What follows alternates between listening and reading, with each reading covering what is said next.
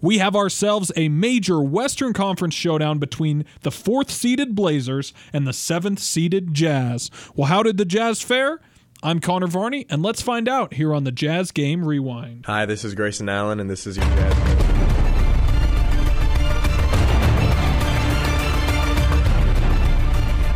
After a back-and-forth start in the early going of this game, the Jazz did the trailing while Portland did the blazing. In the first quarter, Portland scored 45 points on 18 of 24 shooting, including 6 of 10 from downtown.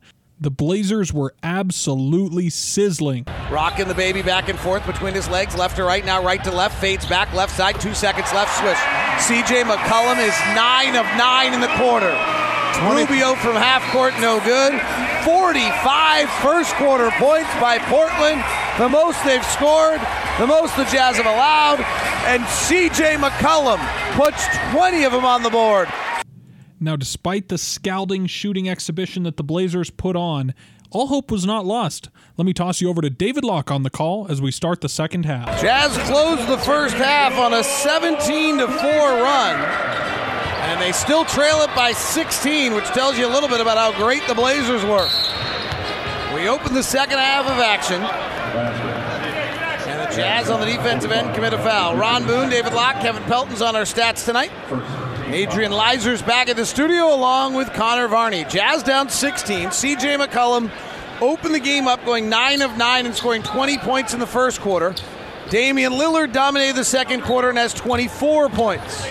Myers Leonard hands it off to McCollum, who floats a right-hander up, and he's now 10 of 11. Well, the Jazz are going over the top.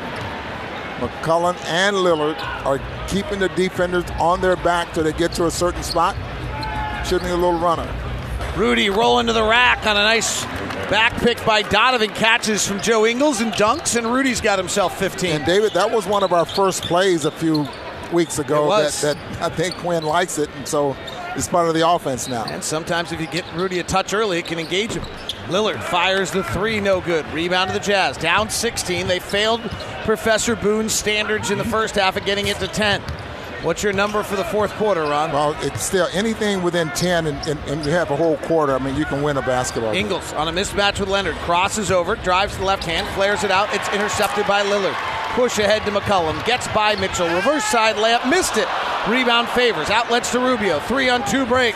Rubio leading the break. Gives to Gobert. Rumble into the rack. Missed it. Offensive rebound. Rubio comes out of traffic for a trailing Mitchell, who catches and shoots a three and hits. I'm going to get greedy, Ron. I think you've got to be within 6 to start the fourth quarter and have it be a different game. Well, I think if you're still coming from behind, I think it's going to be too tough. I'm going to say 10, but the Jazz get the ball at the beginning of the fourth quarter. Harkless fires a three and misses. Jazz are within 13, 76-63. They trailed by as many as 25. Donovan loops it back out top to Ingles. Resets Donovan, guarded by McCollum. Donovan's got 18, drives the right. Leonard retreats. Donovan cuts to his left. Floats the left-hander up and in from 6 feet out and scores it. That's nifty. That's really nifty, Ron. That's a left-hander from 8 feet out. That's practice and confidence.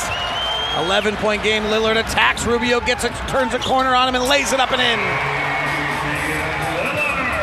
Jazz can't guard Dame Lillard tonight. He's got 26, his season average. Rubio, high pick and roll with Gobert. Gets in the lane to the window. Layup, no good. The part of Rubio's game that had so vastly improved in the late part of the season is layup shooting. Started the year 39% in the first 18, and now has been hitting 60% since. Lillard, right side three, no good. 13-point Blazer advantage. Donovan comes to the front court. Ball fakes a three, swings to Rubio. Ricky 2 of 9 shooting tonight.